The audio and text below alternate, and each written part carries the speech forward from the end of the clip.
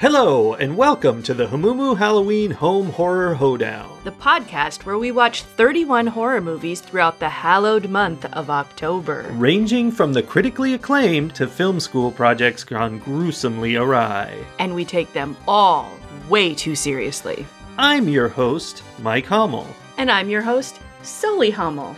Now warning, we use a ghoulish number of spoilers, so watch the movies first. Second warning, we don't know anything about anything, so don't take us seriously while we take these movies seriously.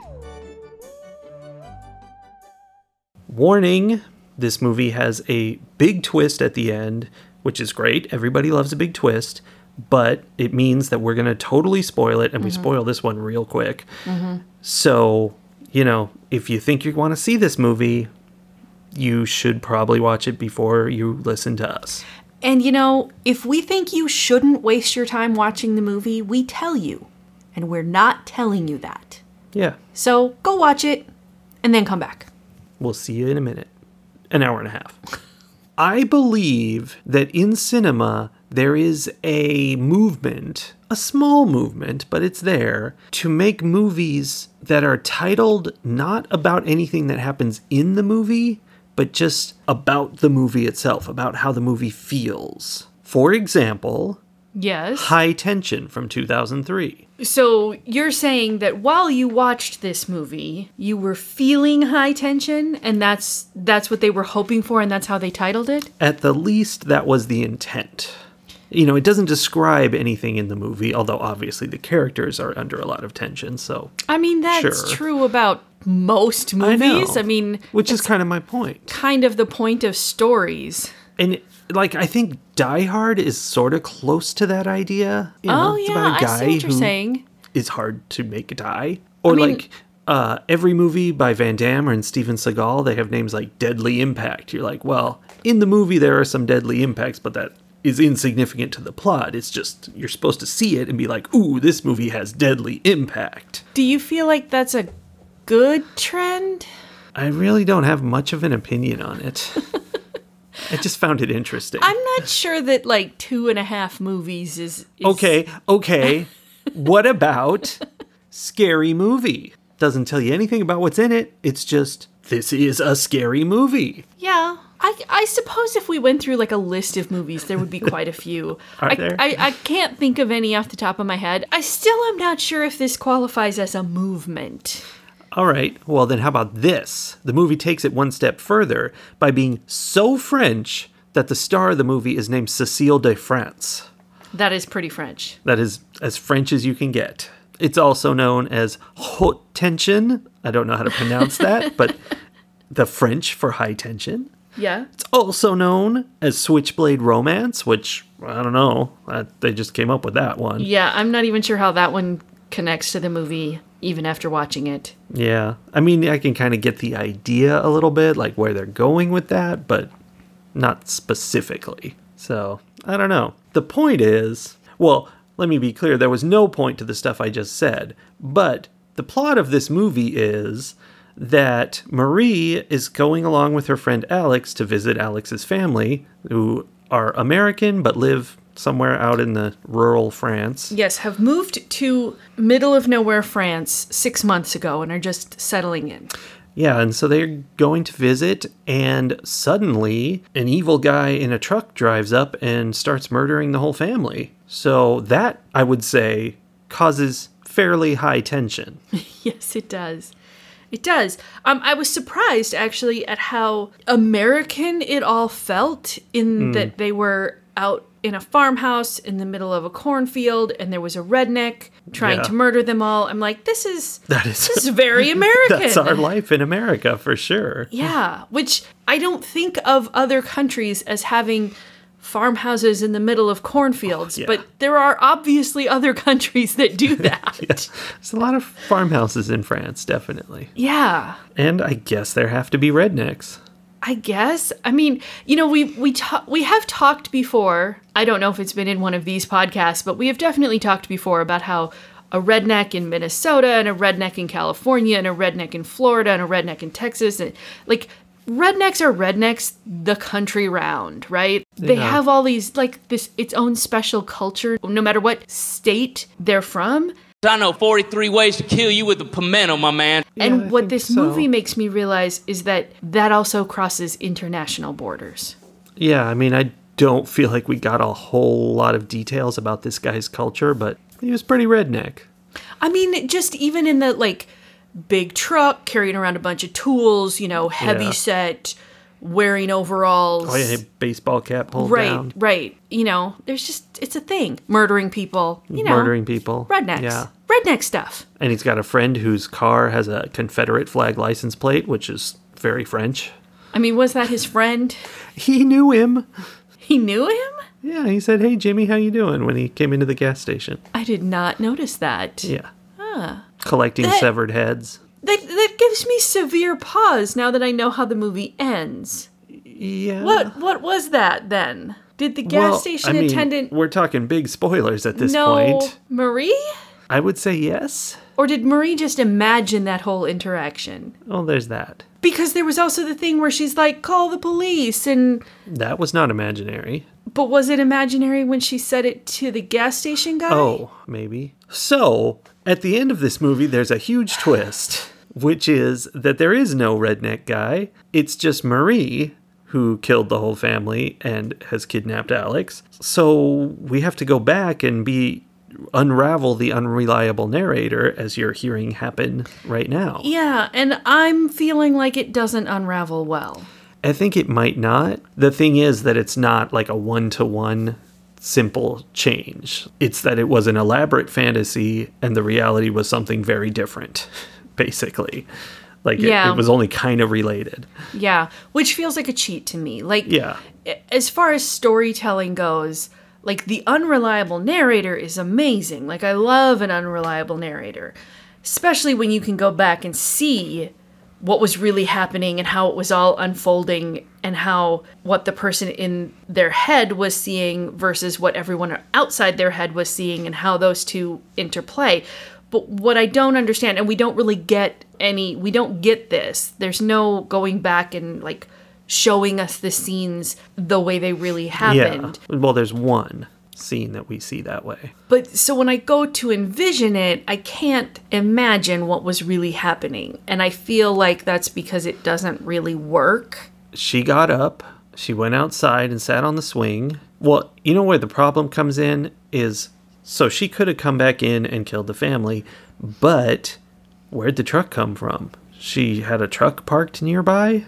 Right. I don't know. That doesn't even add up, because how would she get to her truck? Did she steal Alex's car and go get the truck? And also, how was it that the guy in her head drove off in the truck with Alex in the back, and then she chased after him in a different vehicle? Yeah, how was she driving two vehicles at once? I was assuming that just didn't happen at all, and she was just driving the truck. I mean, I guess. I don't know. I feel like there's some complexity that either needs to be explained well or it doesn't quite work. Yeah, I think the twist, I mean, it undermines everything that happened. Like, there was, in a way, it answers an issue that I had. I kept hitting in my notes. I'm like, this guy is way too smart. He knows everything that's going on, and she can never get away from him because he's so smart. Mm-hmm. And I turned that around and I was like, actually, in other movies like this, you've got like Jason or whoever, and they're not smart, but they're absolutely indestructible. Right. And that's indestructible and tenacious. Yeah.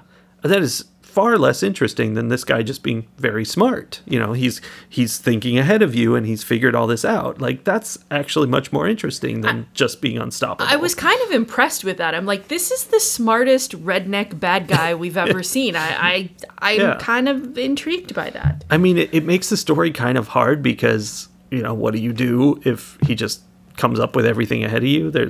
It's weird, but it turns out that's because he wasn't there and it was just a story. Yeah. So it fixes that problem, I guess. But yeah, the whole thing doesn't add up. And that means, what were we watching? I don't know. I don't know either. Okay, so part of me feels like there was some interesting story there that if they had really puzzled that all out and made it work, that I would have enjoyed it. But the other part of me is like, that interesting story hinges on some very problematic representation for both LGBTQ people, because Marie is in love with Alex, and like that's why she goes crazy and murders everyone. She kills her family so that no one will ever come between them. Yeah. So that's a little problematic, but even more so is the problematic representation of dissociative identity disorder, because I definitely feel like that's what they were trying to go for here, is that because she didn't realize when Marie was Marie, she didn't understand why Alex was afraid of her. Yeah. Like, she's like, I am saving you, and she didn't realize that she wasn't. Yeah, she had no idea why Alex was swinging a knife at her and freaking out, and she's like, stop it, I'm here to save you. How ungrateful are you? And I'm always hesitant around any movie that relies on DID as a story premise, because it's such a misunderstood situation. Yeah, it's unfair.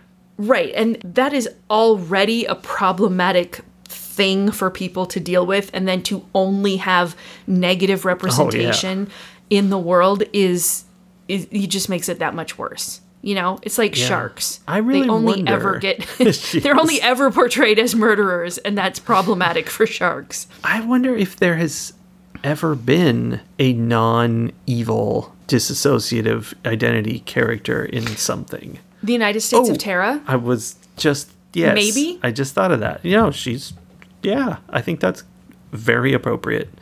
It's probably the only one. It might be. I remember we talked about this when we watched Split. Mm-hmm. I don't remember. That was several years ago. And again, that it became, like, it's an interesting premise, but it also, it just adds to the problematic representation in the world. So I struggle with that. I mean, it's a little bit tricky to complain about that, because it feels like that's sort of opening the door to everything. Like, most movies have men running around killing people, and it's like, yeah, most killers are men, but that's a stereotype. That's not fair. Isn't it, though? Aren't most killers men? Yes, it's true. Well, okay. I mean, is it a stereotype? That doesn't work, because not most DID people have problems. Right. Okay, so when I was complaining earlier about the LGBTQ representation, you pointed out, yes, gay people can be murderers too. Don't put them in a box. Okay, which is fine. Yes. The problem comes in, and I think in this day and age, we're starting to see not enough. We're starting to see more representation of LGBTQ characters who are just normal people. So then when you have the abnormal ones, it's like, then it's a form of equality. Like you said, they can be murderers too. The problem with the DID character is that there are no, like we were talking about earlier, there are no non-murdery DID characters in media. Yeah, it is a problem. I think it's kind of a shame, just because, okay, here's what I want. I want them to put in all sorts of positive DID representations so that we don't lose this plot line, because it's so useful. Like, what a fun scenario to work with, this idea of different characters in one body. Let's not throw that away. Let's put in all the positive ones so that we can use a few evil ones. I mean, I think that argument goes a long way. I mean, I think we've been arguing that with every minority ever, and you know, that just highlights the much bigger underlying issue of we do a bad job of representing minorities in anything but the mainstream. Right, in any storytelling format. I mean, it's just, that's the thing. And that is something that's being addressed more and more, but then we run into the whole, like, well, how dare you tell me to stay in my lane argument. Yeah. And all the time. It completely misses the point. But I think you're right. There aren't enough people who understand that effort, what needs to happen to fix it in order to make it work at this point. Because it applies to so many things. Like, I can think of, you know, little people in storytelling. Almost never playing anything that isn't special or freakish. Right. Or, you know, people who are fat, or people who are missing limbs, or, people who have any kind of disability whatsoever. I mean, even just think about deaf people.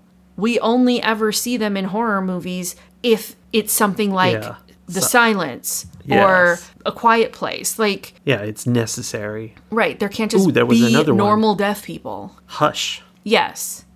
And those are, The Silence, not so much, but the other ones are good. A Quiet Place and Hush are both amazing stories. I liked the stories, and I like the representation. I mean, I guess they're in those stories, though, the deaf people aren't the bad guys. No. But I wouldn't, it would be interesting to have a story where the deaf person was a bad guy. But again, we need to just include more deaf people in general. And that brings to mind Don't Breathe, which is about a blind bad guy. He's not really the bad guy. It's about people breaking into his house. And if I remember right, he goes around trying to murder them. And they think, oh, he's blind, this is going to be fine. But no, he's pretty good at murdering them. Yeah. So, yeah, sort of the bad guy. But you know what? They deserved it. They did. I mean, that's one way to walk the line. It's like, here's a disabled person who is murdering people, but they deserve it, so it's okay. I don't know. I mean, the same thing happens with, black characters or indigenous characters or Muslim characters. Like, so many, and not just in horror movies, but across the board. They only show up when they are the victims or the bad guys. They can't just be normal people. Yeah, and you can see it shifting. You can see it moving. We had His House with some representation going on this month, and it's in there, and it happens. But it's a slow process. It is, and it's still something that I would say the majority of filmmakers and storytellers don't even consider. Like, it's not even that they don't do it well, which is another problem, but that they're not even trying to do it because they're like, I don't understand the problem. These people all look like people I know. Like, that's the problem. You just described the problem. Yeah. Okay, so we've talked about how the representation is problematic, and we've talked about how the plotting of it is somewhat problematic. Yes. Were there things about this movie that you liked, that you thought were done really well? Well, when this movie started, first 20 minutes or whatever, I thought I wasn't going to like it. I thought it was going to be, two girls getting kidnapped and tortured. Like, that's all we were going to see. And this is going definitely in the genre of people getting stabbed with knives repeatedly. Like, fits right in with the rest of our month. It feels very, like you mentioned before, it feels very like Jason, Freddy Krueger, Texas Chainsaw Massacre, just bad guy continuously chasing after until and nobody can stop him. Yeah. But disregarding the twist at the end, the way the story goes, he comes in and he's murdering everybody, and so you've got that thrill for the Jason crowd of watching his inventive way of killing people. But then he never finds Marie. He has no idea she's there, and she keeps sneaking around and almost getting a chance to do something, but never doing anything, which is a little weak, but turns out there's a reason. And I mean, there are times when she does do things. Yeah. The scene with her wrapping the barbed wire around the end of the pole and turning, that's making later. Yeah. The punkest weapon ever.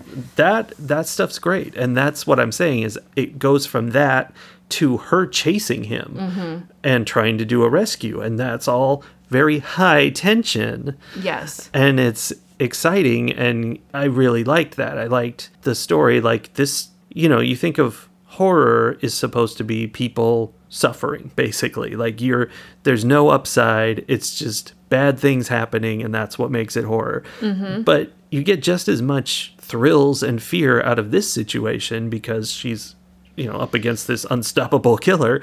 It's very risky the whole way. And so there's all the same tension. It's just he's not the chaser the whole time. She's chasing him. And I was really waiting for it towards the end.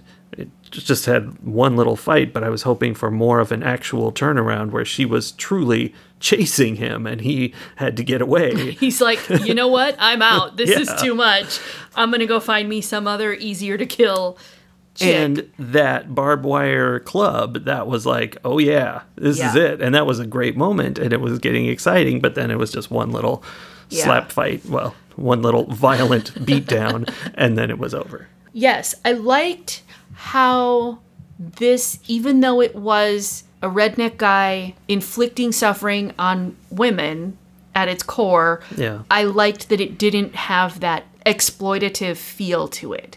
It felt more like a Captain Marvel version of a horror movie. You know, it was, yes, this was happening, but she had agency and she had strength. And, you know, there were things about her that didn't leave me feeling like my entire gender was being represented as weak and vulnerable.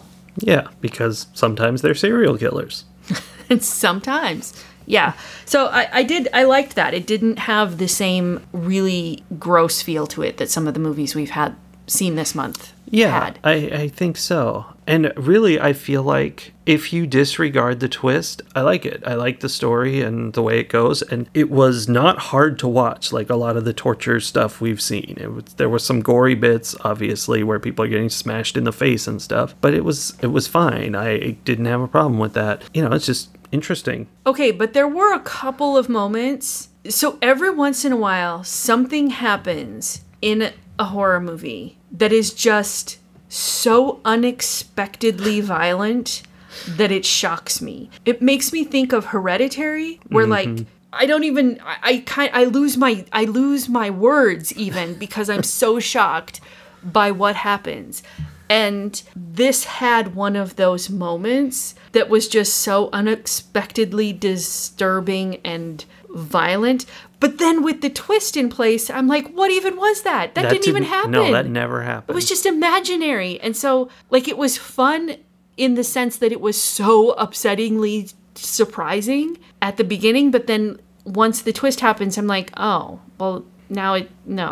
Yeah. The twist is the trick in this movie. It's the challenge to how you feel about this movie, because there's a bit right when the twist happens, first of all, where you're like, what? And it's cool and it's a big moment, but then your brain starts to catch up and hit all the previous bits of the movie and you go, wait a minute, this doesn't work. And then there's a later bit where post-twist, the monster guy is still chasing Alex, but we know that it's actually Marie chasing Alex, and there's like a back and forth section where the monster guy's yelling at Alex, I'll take care of you, and it cuts to Marie yelling at Alex, I'll take care of you, which is funny. I did like that. I liked that like hearing the line and knowing even before it had been said the second time, I'm like, ooh, that goes two ways. That's fun. Like, the two different characters in her head are saying these words in different ways. But since it doesn't work, it's just, I don't know.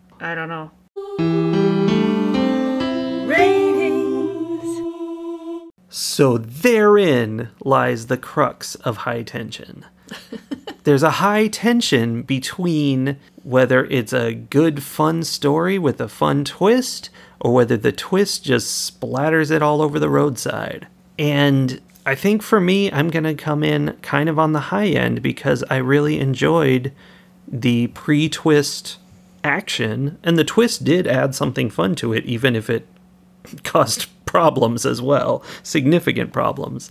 But it added fun moments too, where we got to have our jaws drop for a moment before we figured out why it wasn't good. I'm going to give High Tension 4 handheld cutoff saws out of 5, which feels a little bit high, honestly, but it was fun when it was fun. I felt high tension. Not crazy high tension. I've had more tense movies, but high tension throughout. And, very fun that it was her chasing him for a significant portion. I liked that. I am going to also give it 4 handheld cutoff saws out of 5. I thought you were giving me a look that mine was too high. I mean, okay, here's the thing. It is too high. It feels like it's too high, but a 3.5 feels too low. Okay. 3.75. And we don't do that. No, we don't. So I'm rounding up for the sake of kindness. I must be in a good mood today. I'm giving it 4. So the 4 is for the first watch through because there were moments of like, ooh, what? Yeah. And I enjoy that. And we haven't had a lot of those this month. Not a lot. So I'm giving it a 4 for that. It is more like a 3 if you watch it the second time, I think. Yeah, it's not one that improves. No, because I think if you watch it the second time, everything that happens, you're going to go, wait, but what is really happening here? That doesn't make any sense. I think it would fall apart completely if you watched it knowing the twist. So unfortunately, if you have already listened to this and you haven't watched the movie yet, you're getting a lower scoring movie than if you had watched it before. It's nothing we can do about that. But, it was kind of fun to watch. And it didn't leave me rage watching, which I have done a lot of this month. Yeah. So I have to give a little extra points for that. Although I will say, I think if I were a little more sensitive personally to the whole DID thing, I would maybe have rage watched a little at the end. Yeah, that's understandable. It is not good representation by any means. No. But there we are. Like so many of the movies we've watched this month, this one had an evil twins. All of the movies we've watched this month, perhaps. Oh my gosh, you're right. I didn't even catch that before. What was it again? Oh, the evil twin to High Tension is the classic parody horror movie High Anxiety from 1977. Mel Brooks. Yes. This was a very Mel Brooks movie. It very much was. Are you a Mel Brooks fan? Well, that's the problem. I hesitated to put this in the list because I'm actually not a Mel Brooks fan. Okay, I don't understand that because you are a Leslie Nielsen fan. You and your sisters quote Airplane all the time. Yes, we do. Oh, it's a big, pretty white plane with red stripes and curtains in the window and wheels, and it looks like a big Tylenol. Now, to be fair, I haven't watched those movies in like 20 plus years, and I think they're very questionable, and I probably wouldn't enjoy them that much today, but it's like the Holy Grail. I saw that kind of more recently and was like, oh, this isn't that great. But when I was young, very funny stuff. Yeah. While we were watching this one, I was reminded strongly, well, obviously because Mel Brooks was in it, but also there was at least one other actor who was also in Spaceballs, which was probably the movie I watched more than any other movie when I was a kid. Yeah. Like, I had that movie memorized front to back. The radar, sir. It appears to be jammed. Jammed. Raspberry. And there were definitely moments in High Anxiety where I was like, oh, yeah, yep, this is familiar. I recognize this. And I kind of wish I had watched High Anxiety when I was a kid because I would have loved it.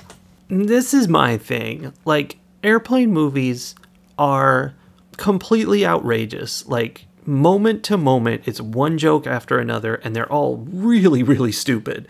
And it's just nonstop insanity. Whereas the Mel Brooks movies, they're way more reserved. They're kind of like a long setup to a punchline, and you're like, oh, okay. And the punchlines are just as dumb as the airplane punchlines. Oh, for sure.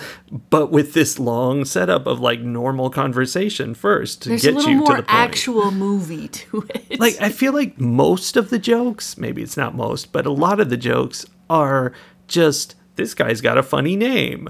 This nurse has Madonna breasts. Like, yes. And they never even referenced that at all. They did not. They just, which I think was part of the joke. Pointier and pointier as the movie went on. And that's just, like, that's not that funny. It's just dumb. I mean, it was kind of funny. I didn't laugh. There were parts during the movie where I laughed. I liked some of the jokes.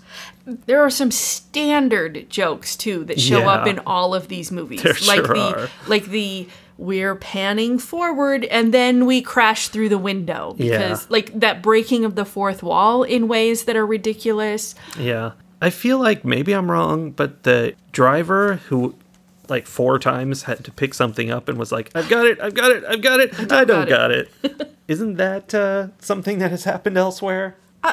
For sure. And just the repetition of it. Like, there are certain things. There's repetition, there's breaking the fourth wall, there's extreme exaggeration where they're like, hey, you need to blow up this photograph so we can see the face in the background. And they blow it up to, like, the size of an entire, like, 2-story wall. Yeah. Like, you know, there are those things that happen. And it's a very juvenile humor. Like I said, if I had watched this during the time period when I was obsessed with Spaceballs, I would have loved this movie. Yeah, that makes sense. And I liked it more than I expected to this time because it is a parody of all those Alfred Hitchcock movies. Right. It was the only movie I could find that matched with High Tension, but I was like, oh, this is a good one for Sully. Yeah. And there were a couple of funny things. There was reference to the Birds, North by Northwest, and a few other ones. My favorite one, though, was their spoof on Psycho. Yes. With the shower scene, which was hilarious. That was probably my favorite moment in the movie. Like, that was funny. And this bellhop guy was just so angry the whole time. And it paid off in that scene. It made no sense before that. It did. And you know what? I really would, if there were a modern remake of this, I would want Billy Eichner to play that character. That would be awesome. He would be perfect for it. Now, see, that'd be really good. I feel like modern comedy, we've come a long way, baby. Have we, though? Because Billy Eichner is a thing. I like Billy Eichner. All right, well, how do you rate High Anxiety? I think for me, it's too slow of a style of comedy. You know what's funny is we watched, right after this ended, we watched not a very good show. It's rude of me to say, but Home Economics. We saw an episode right after we watched this, which is a sitcom. And, you know, it's just a cheesy, regular old sitcom. And I was like, this is much funnier. Like, it's snappier. It's constant jokes, and it's telling a story, it's setting it up, and I'm like, this is better. Like, this old comedy is too dragging out between the jokes, and I don't know. I'm a more modern fellow. I think that the same would have been true back when you were a kid, though, because you liked Airplane, which is just nonstop chaos, and I do not like the Airplane movie. I don't think I even liked the Airplane movies when I was younger. I found them obnoxious. Solely. You are correct that they're obnoxious. So I give this 2.5 glass elevators out of 5 because it's not terrible, but it's definitely not the movie for me. And I will say, my parents had this movie on a homemade VHS tape recorded off the TV. Ooh. And I think I put it in a few times and, played a bit of it and was like, and turned it off. Like, it did not appeal to me. Blazing Saddles and Spaceballs, like, those are movies I could watch, but less so this. Well, I feel like you have to, like, how many Hitchcock movies were you watching at that point? That was not my thing ever. So I think there's an element of if it's referencing something. So, like, Blazing Saddles to me, not at all remotely interesting, because I am not at all interested in Westerns or anything referencing Westerns or anything that makes me think it might reference Westerns. I don't even know what Blazing Saddles is. What about Westworld? That's sci-fi. That's not very Western. much references Westerns. Okay, but it has enough sci-fi that I'm interested in it. Okay. Same with Firefly. There's a lot of Western in Firefly, but there's enough not Western that I'm into it. Because I have zero interest in Westerns, but I love everything that references Westerns. That's funny. Yeah. Because I don't even know, like, I've never seen Blazing Saddles because the name makes me think it's going to reference Westerns, and I'm like, bleh. Well, it is. It's a Western. I don't really remember it, but I think it's more goofy than this movie. Less plotty, more jokey, like Airplane. Yeah. But I could be wrong. That's just I probably thought this was goofy fun when I was a kid, too. Yeah. So I am going to give this 3.5. Okay. Glass elevators out of 5 because it's referencing material that I enjoy. And so I think that adds to my enjoyment of this. I will like to go back to my previous comment. I actually watched Alfred Hitchcock Presents quite a few times, many episodes, when I was younger. But that's different than what they were referencing here. Yes. That wasn't actual Alfred Hitchcock movies. No, it was just a series. It was like The Twilight Zone, but less Yeah. fun than The Twilight Zone, which I liked much better. Yeah, well. So, I mean, I think between that and the fact that there was more story to it in between the stupid Yeah. jokes, at least there was something I could sink my teeth into. Because Yeah. if it had been, even if it had been referencing Hitchcock, but had been at the pace of Airplane, I would have not been able to tolerate it, I think. Yeah. I mean, it's the same with Monty Python stuff. Like, there's some Monty Python stuff that has actual storyline to it amidst all the ridiculousness, and I can, like, get into this story and then be like, rolling my eyes at all the puns and whatnot. And then there are the ones that are just nothing but back to back to back to back puns and nonsense. And I'm just like, no, why? It's pining for the fjords. So yeah, 3.5. I enjoyed it. It was funny. I think it's dated at this point, but as long as you know that going into it. Oh, it's very dated. But I have a question for you, Sully. Yes. What keeps you alive? 2018? What keeps me alive is that I need to see what we watch next. Well, we're going to watch What Keeps You Alive from 2018. And The Evil Twin, Buried Alive from 2007. It's closest I could get. okay. I mean, it's maybe one of the weaker connections, I name-wise. would admit that, yeah. But I see it. I mean, alive. All right. Oh, programming note. When I say Buried Alive from 2007, there are about 70 million movies named Buried Alive. Oh. So many that in 2007 there were 2 of them. We want Okay. the one that stars Tobin Bell. That's the one we're watching. All right. Well, we will be back here tomorrow, alive and well, to talk about these 2 movies. As long as we can get enough of what keeps us alive and, not get buried alive. And not get buried alive. All right. Adios. Adios. Au revoir. Au revoir. Because, French. Solange.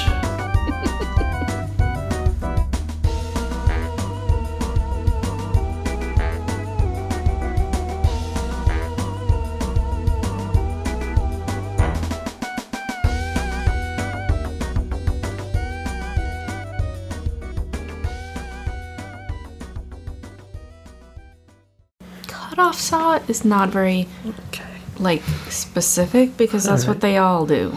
I don't know if that's what the words mean, though. I mean, what about that saw was cut off? Nothing. It causes... That's my point. Oh, wait. No, it's That's not my what point. all That's your saws point. do. That's your point, That not was- my point. I don't like your... Am I you? Wait a minute. Wait a minute. The twist. Then what was happening at our wedding? Everyone was wondering that. Okay.